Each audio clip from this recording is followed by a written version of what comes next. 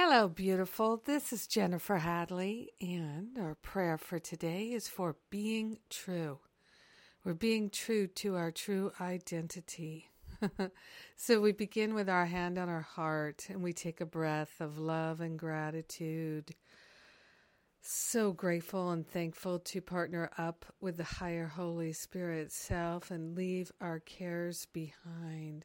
So grateful to open our hearts and our minds to infinite wisdom, true love, everlasting peace and harmony, all these spiritual qualities that are our true nature. We're willing to be true to our true nature. We're willing to be true in our conversations, in our activities, in our thoughts, in our words. We are grateful and thankful to open ourselves to the healing power of love. So we're consciously attuning to the Holy Spirit and laying on the altar any and all sense of feeling false or fake. Any of the ways or that habits that we have of presenting ourselves in a way that feels false and fake. We're giving it all up to the Holy Spirit right here and now for healing.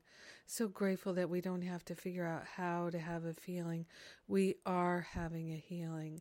We are so grateful to allow ourselves to receive divine assistance so that we can relax into that higher Holy Spirit self, the healed state of mind. We are grateful and thankful to allow ourselves to be true to love, true to our very higher self nature. We are grateful and thankful that our healing, our expansion, our clarity, our willingness, our willingness to be true is such a gift to everyone because we're one with them. So grateful to lead by example. So grateful to purify our heart and mind and to be true. In gratitude, we let it be, and so it is. Amen. Amen, amen, amen.